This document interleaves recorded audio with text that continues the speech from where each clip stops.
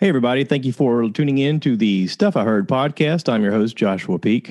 Every once in a while, I do these solo. I know usually you guys are listening to me interview somebody or having a conversation with my buddy, Josh Treadaway. But today's a solo, just me. You got just me. I hope that's enough. I hope that's cool. I hope that you're driving down the road and you're like, man, I wish I could listen to Josh talk about something because, golly, I am missing him. Well, guess what, folks? I'm getting back in the swing of things. I am supposed to have my eye surgery this coming Wednesday. I'm supposed to have a lens put in my eye. My right eye has been injured since October 13th. I was helping my wife do some projects around the house and got baling wire stuck in my eye. Some of you who know me personally have seen me and have heard me talk about it at length. If you've listened to this podcast, you've probably heard me talk about it. If you've seen me on YouTube, you've probably seen the video. I made a video that day saying, this is the wire. This is the exact wire that went into my eye.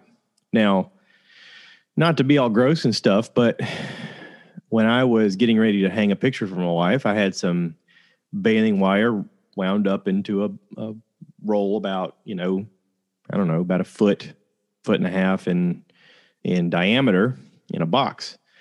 And I unraveled some to go on the back of a picture, hooked one side, so I kind of could gauge my length, and stretched out the wire on the back side of the picture and cut the wire, thinking, okay, I'll just cut this wire and then I'll hook it to both sides of the picture and then we'll be good to go. It'll just look great and I'll be able to hang this picture and I'll be done with my honey-do list for the day.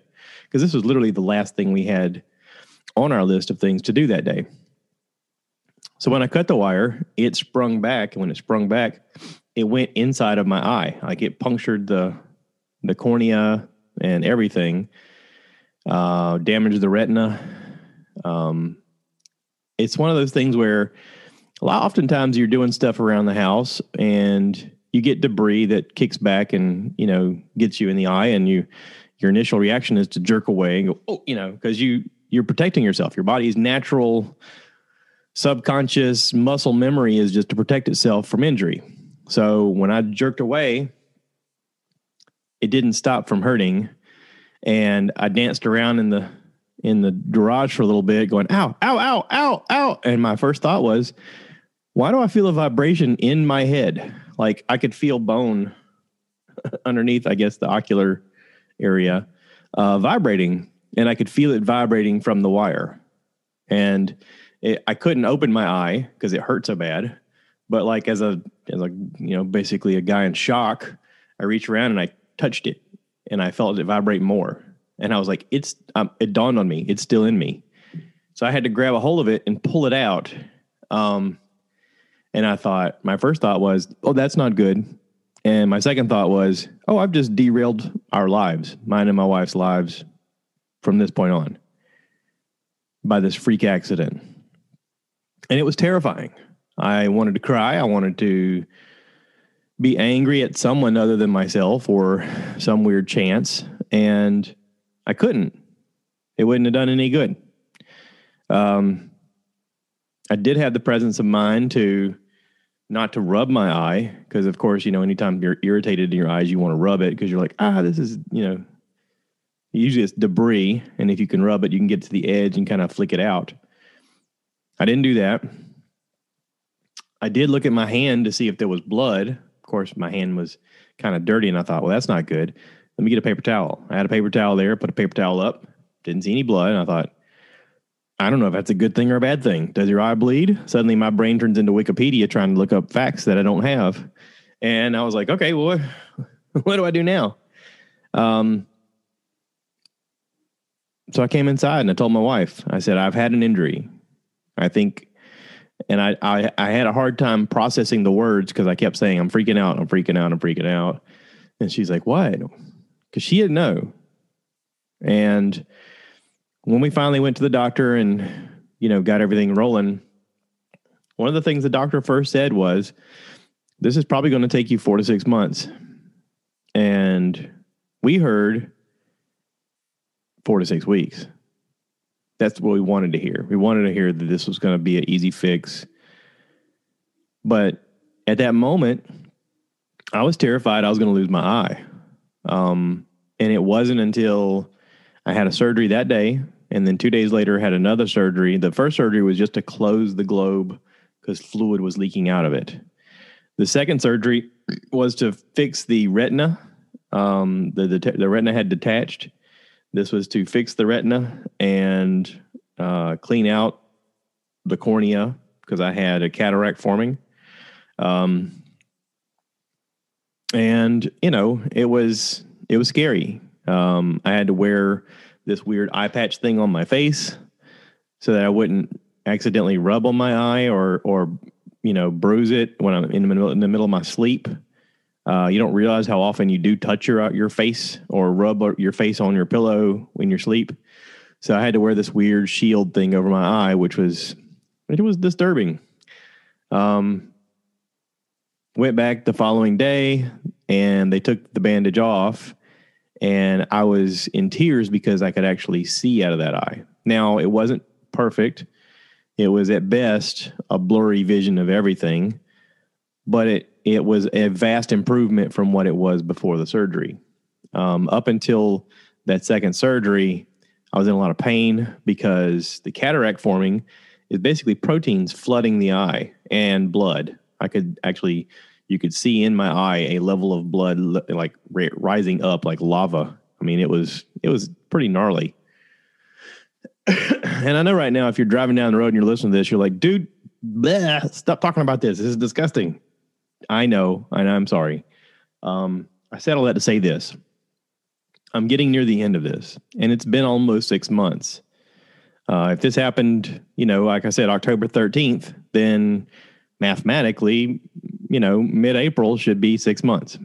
With that being said, also, my disability runs out mid-April. So the time is getting close for me to have to go back. Otherwise, I'm out of money. And I'm freaking out a little bit because my doctor had problems getting the lens. There was this huge storm out west, and apparently they didn't understand how to track mail or how to get mail or whatever. So my last appointment was on March 4th. I was supposed to have surgery March 17th. And here we are. It's the 29th. And they called me last week and said, oh, we got it. I don't know why it took mail over 20 days to get to them, but now they've got it. I made a call one time and I said, listen, I'll drive to California right now and be back and still be back in plenty of time because you guys have no idea where it's at or when it's going to be there. And at least if I do it, I know I've got it in my possession. And she's like, well, we're trying to track it down. I'm like, are you? Because I don't think you are. It was a little bit of a mess. If you're watching this on YouTube, I got the sun in my eye right now. I got the window open because it's pretty outside. But anyway, I'm trying to like guard my face with the middle of the window. I didn't think this through with the sun coming up. I thought it was like a good natural light, but turns out I'm blinding myself in the process. Anyway, I'm going to push forward. So this Wednesday, I have a surgery scheduled Wednesday morning. Today's Monday. So, you know, I wake up 2 more times and then I go to Columbia and they're supposed to be able to put a lens in. There are YouTube videos on lens replacement, but it usually has to do with cataract surgery. They don't have to remove a cataract this time. So you'd think that it is going to take less time than it would for someone who's having cataract surgery. Fingers crossed. I'm hoping. So I got a little bit of inspiration along the way. And one of them came this morning. Actually, it came yesterday. Perry Noble. If you guys don't know, Perry Noble used to be the pastor of New Spring Church. He battled with alcoholism really bad. They fired him. His wife left him. He went into rehab, and when he came out, he didn't want to do a church again, but some people have a calling, and he has a calling. He has a natural calling to be a religious leader, a church leader. Second Chance Church just grew from being online only to having a physical place that they rented to now they've bought an old grocery store and renovated it to be a church. And yesterday was their first service at their new place. And he had a quote that I really like. It says, when they throw bricks at you, don't complain. Pick them up and use them to build something great. There's a lot of truth to that. A lot of people take things that happen to them, whether it's circumstances or words or whatever, and they let it defeat them. But I think the important thing in all this, the important lesson in his situation and in mine, is to take the things that have happened to you and use them to grow. Use them to make you better in whatever the situation is, whether it's a different approach to the way you look at things, or if it has to do with, how you deal with conflict or deal with trauma or deal with things that come your way. Either way, it's a lesson. And it's sometimes hard to look at the lesson when you're going through it, but it's important to recognize that there is a lesson. And whether you believe in God or you don't believe in God, there is a godly type lesson that you're going to learn. If you want to call it God, you can. I prefer to call it God just because I have faith. Now, there's a lot of people talking about aliens. What about aliens? What does God think about aliens? Okay, so let's just say aliens are real, okay? Let's just say that we're not aliens, okay? I'm throwing that out there. If you guys have been to Walmart lately, is it questionable if we're aliens? I mean, there's some alien-looking people at Walmart lately. Speaking of Walmart, their new check out yourself line. I went there the other day, checked out some groceries myself because I didn't have an option. They had no people on any registers, and got to the thing, scanned my groceries, put them all in bags, got to all the way to the point where I'm paying, and it wouldn't let me. And this lady come over, I flagged her down finally after she helped 5 other people, because there's only one lady up there for 12 registers. She come over and she goes, "Oh, baby, this one's down. You got to go to another one." I really wanted to just leave my groceries right there and go, "No, I'll just go somewhere else." I mean, I really wanted to do that. I was so pissed off about you just got to do all this work yourself again, because it ain't enough that you're paying for it. I'm bagging it yourself and having to look up your stupid codes for your vegetables and all that other stuff. No. You've done all that and you've not liked it, but you've gone along with it because this is the way things are going. Oh, but this doesn't work now. So just do it again. Like, undo everything you just did and redo it again, because you have no choice. That's basically what she didn't want to say that, but that's basically what she was saying. Now, she's not happy about it. She's not being paid to say stuff like that. She's being paid to say, "I'm trying to make this work because this is my job." I get that. I totally understand. But as we move towards this stage of automation and stage of growth, it is going to be difficult for us as consumers, for them as employees, for the company trying to figure out the best way to move forward. I just think that this is one more nail in the coffin that's going to move me away from Walmart and towards my local grocery store, like Food Line or Harris Teeter or IGA. I mean, they still have people at the registers, and they're still really nice. Now, Harris Teeter's trying to do more and more of that self-checkout stuff, which works fine if you're buying like 1 or 2 items and you don't want to wait in line. I mean, I get that. To me, that's what that should be for. I'm just picking up 1 or 2 items. Let me just scan this, do my card, and get out of here. Okay, fine. But not, I've got all these groceries for the week, and now I'm having to scan them, bag them, possibly have to move to another register and redo all this crap over again. I mean, I'm going to leave it at that. If you guys know anybody at Walmart and you care to share this story, please do. Maybe it'll help. Maybe someone will hear it and go, you're right. Maybe we should do something a little different. Maybe we should open up a register or two. What would it cost us in the long run? So anyway, this is the Stuff I Heard podcast. So I want to talk about some stuff I heard. I watched a few things this week. I watched on Netflix this movie called The Last Blockbuster. And it's basically a documentary about how Blockbuster came to power as a video rental place. A lot of people younger don't understand what that is. But it used to be that if you wanted to watch a movie, if you didn't go to the movie theater, you waited to come out on video. And whether that was a VHS tape or eventually a DVD, your video rental place was the place to go.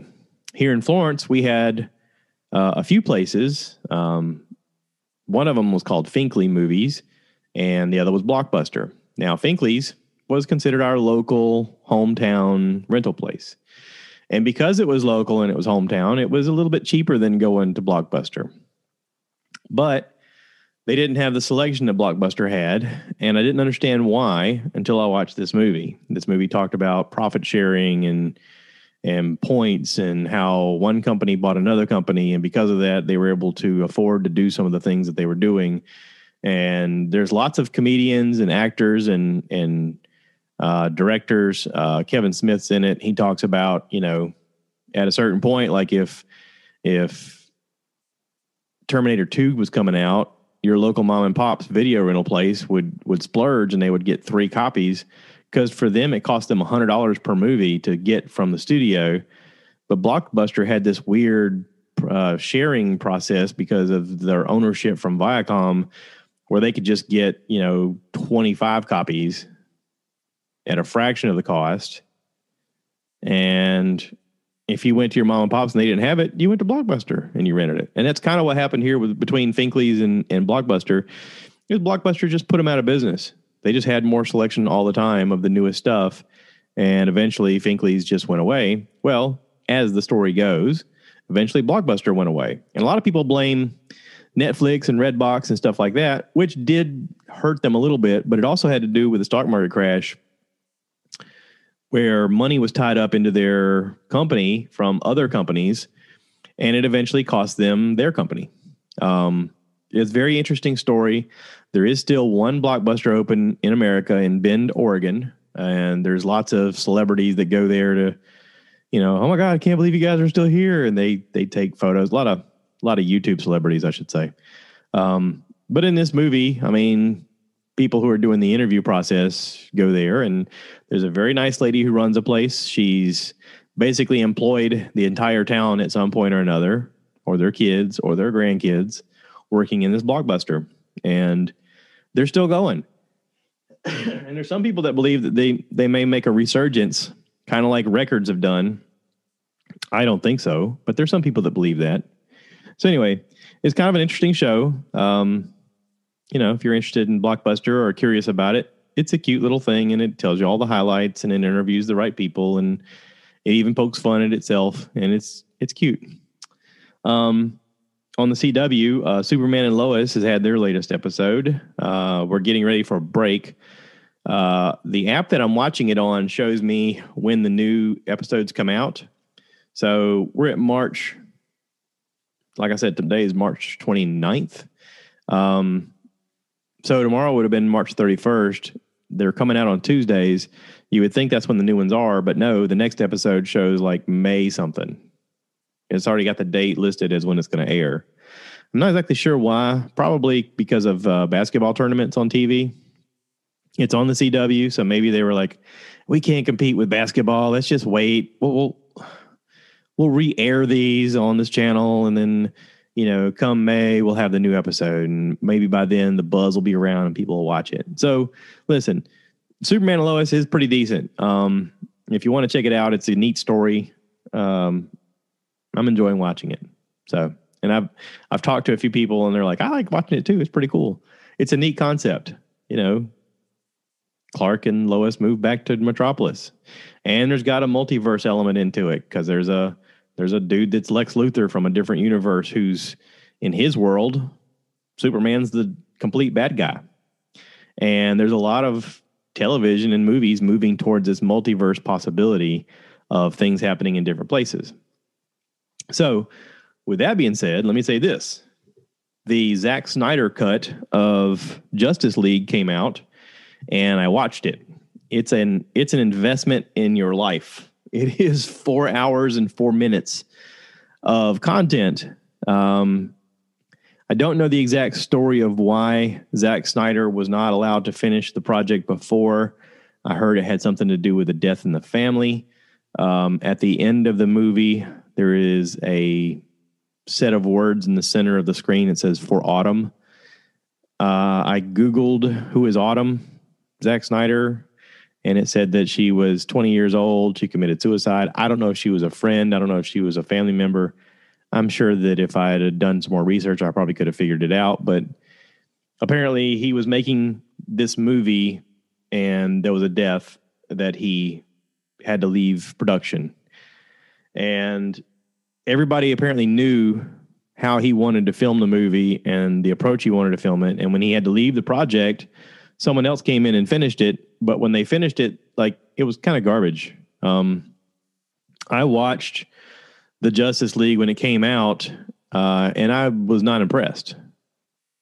Now, apparently he wanted to come back and do his version, and everybody that was involved in the project, all of the actors, all of the writers, all of the producers, everybody wanted his version because they felt like it was better.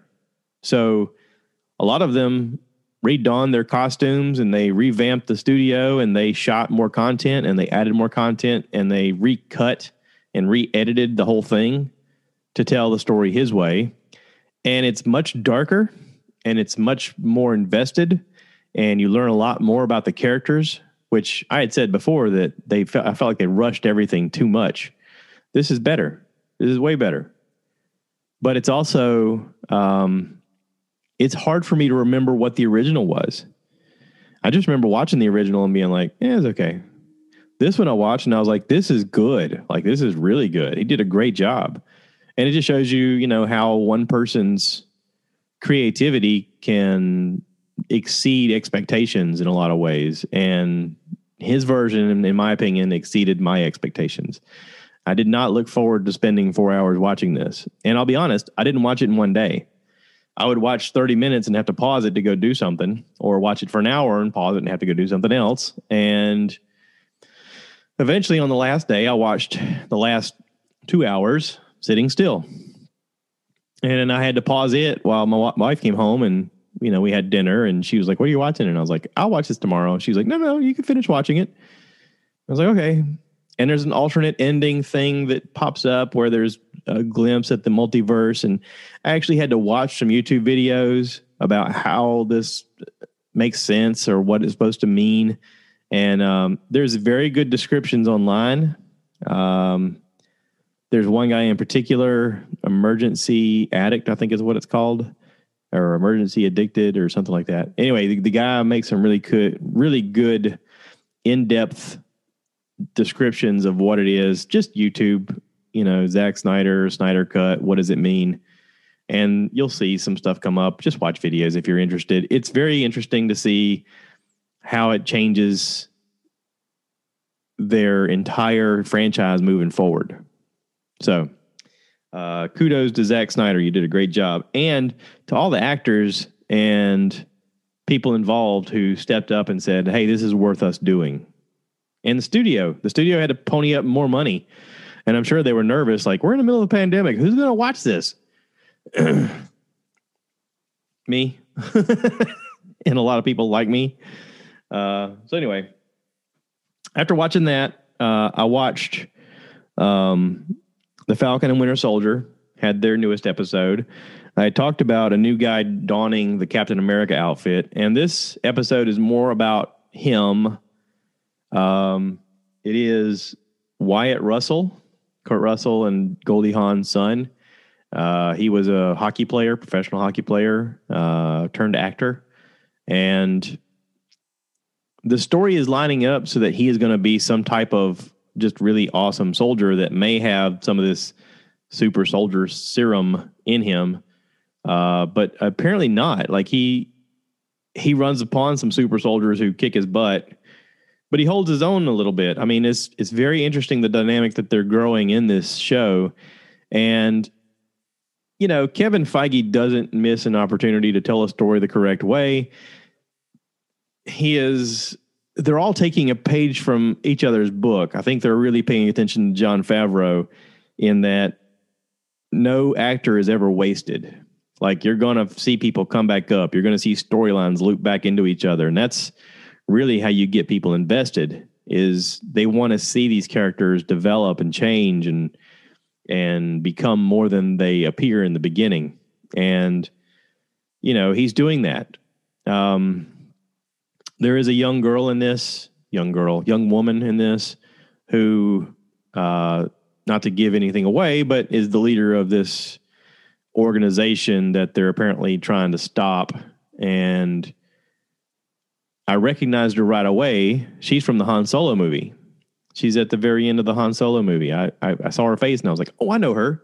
She's got red hair. She's got kind of dark complexion, British accent, very cool actor. I think that she's going to be in a lot of stuff. I mean, she's got whatever it is, that presence about her where she seems like she's going to be elevated to a different status at some point. Like, she's going to take on some starring role at some point. I think she's got that quality. I don't know if it's just the look or if it's her accent or if it's a combination of the two or the way she acts. I mean, she's in an action sequence and I took note of the way she was acting. I mean, that's kind of the level of actor she is. So check out The Falcon and Winter Soldier. Pretty good. Okay, so then I did I went on my TV and watched Wolf of Wall Street. Now, The Wolf of Wall Street came out in 2013, and it's the real life story of a guy named Jordan Belfort, played by Leonardo DiCaprio.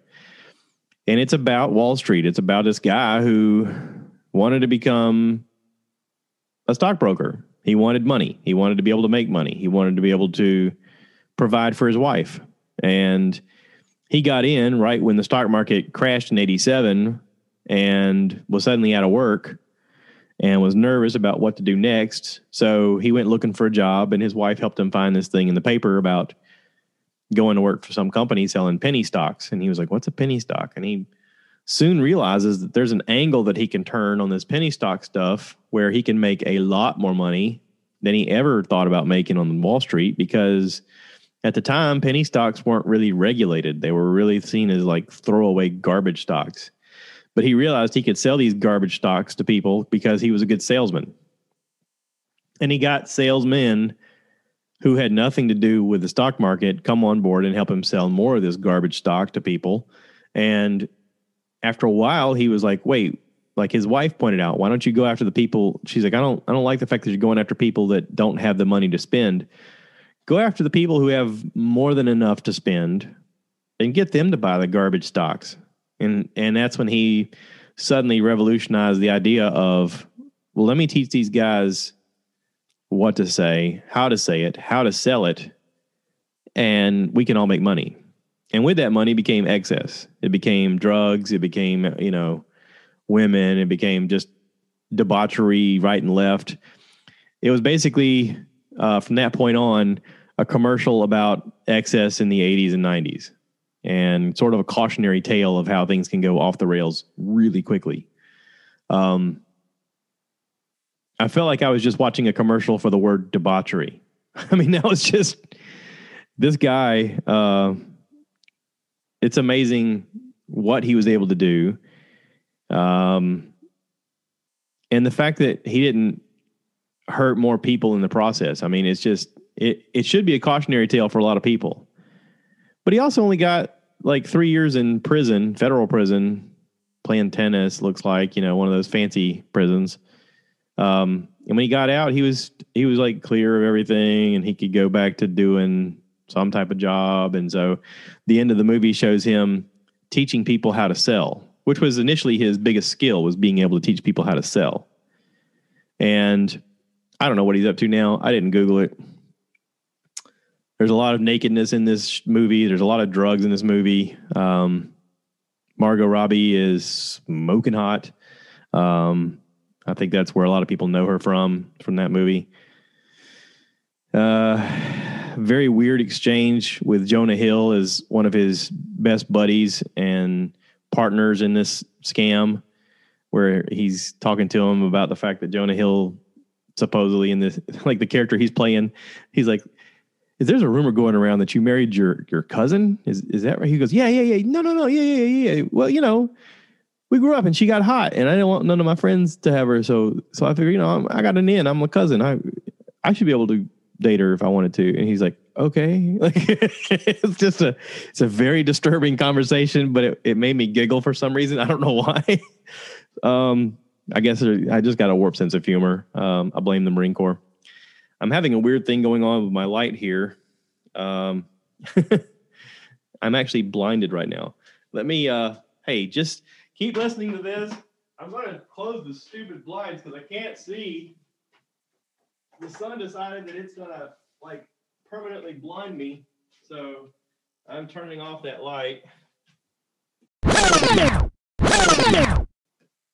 Or I'm closing that blind. That's too bright. Can't do that. Ugh. There, that's better. So, listen.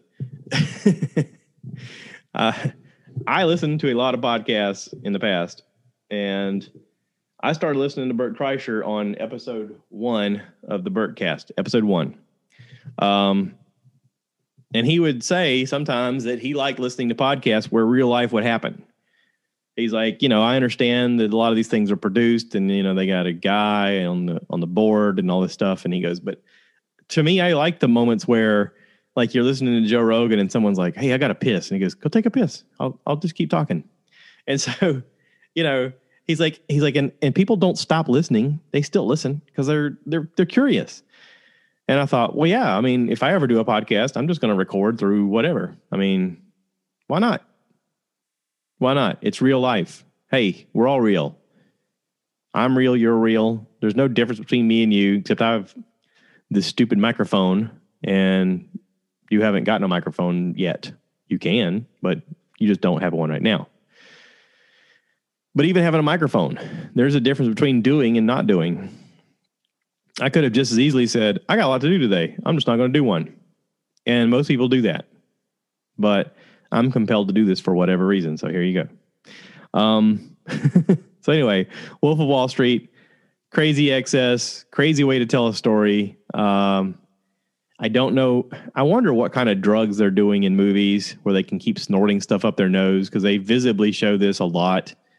I've heard that it's like vitamin B6 or something like that, or maybe like confectionery sugar, or because I don't know. I don't know what it is. But there's a lot of drugs and a lot of nakedness in this Wolf of Wall Street story. But if they just told the story of him doing the sales pitch and talking to people about their money and getting them excited about their money, it should be a cautionary tale to a lot of people about not falling for traps, not falling for people to catch you off guard or get you in an emotional state about your money. If anything else, you should be listening to someone like Dave Ramsey talk about how you should save your money and invest it smartly. And he doesn't say, you got to buy this garbage stock because it's going to take off. And, there's a certain amount of people in this world, and I realize that, who are addicted to gambling, and they're addicted to the quick fix. And I guess if anything else, this guy, Jordan Belfort, he preyed upon people with that sensibility. They wanted to take a chance. They wanted to gamble. Stock market is gambling in a way.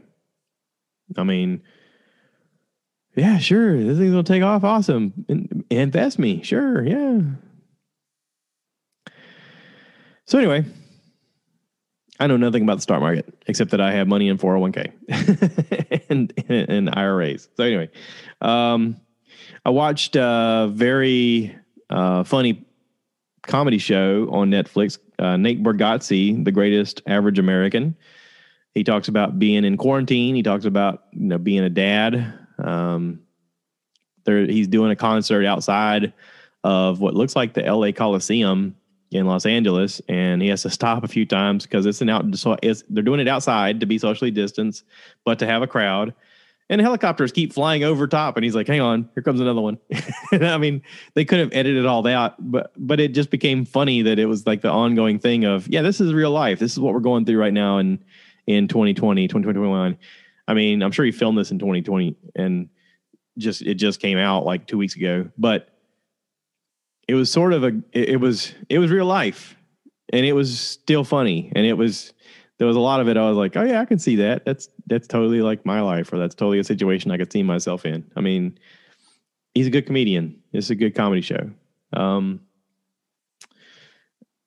then I watched something on Amazon that I don't know if I like it or if it's like one of those accidents that you can't stop looking at. They have a cartoon that just came out this week called Invincible, and it's based on a comic book. It's all animated. It's got the voice of Omni-Man, which I guess is supposed to be the main character's dad. He's like a superhero guy. Is the guy from the commercials, the Farmers Insurance commercials. We are farmers. Boom, boom, boom, boom, boom, boom. That guy. That guy's the voice of this main character's dad.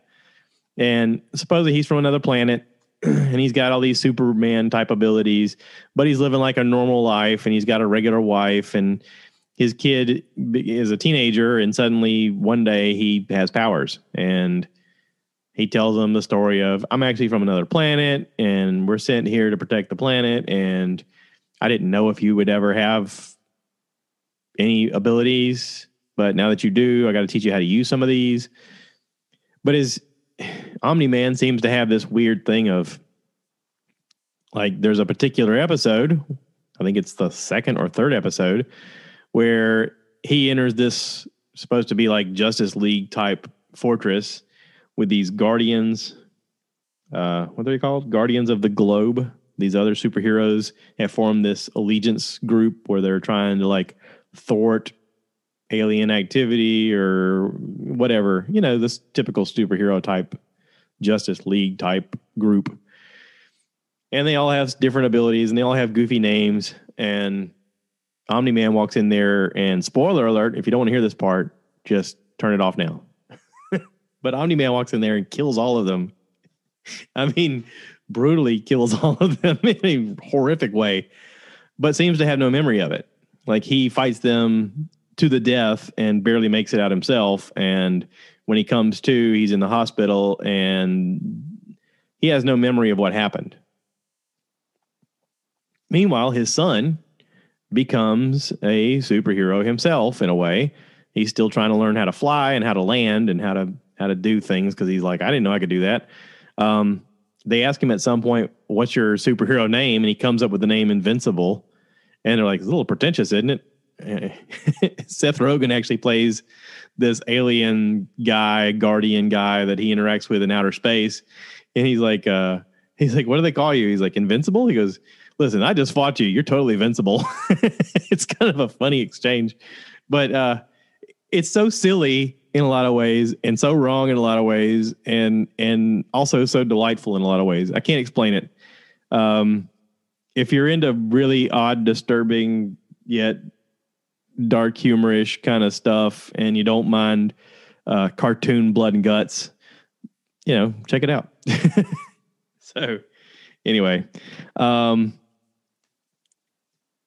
last episode I talked about Van Neistat on YouTube coming up with his Spirited Man series, and he came out with a new episode about a friend of his and about how he came up with the logo for Spirited Man, and it's pretty good. I've gotten a lot of people to look at it, and I don't know, for whatever reason lately this Van Neistat series has me watching more, so, and paying attention more, and like paying attention to my narrative more. So yeah, check that out.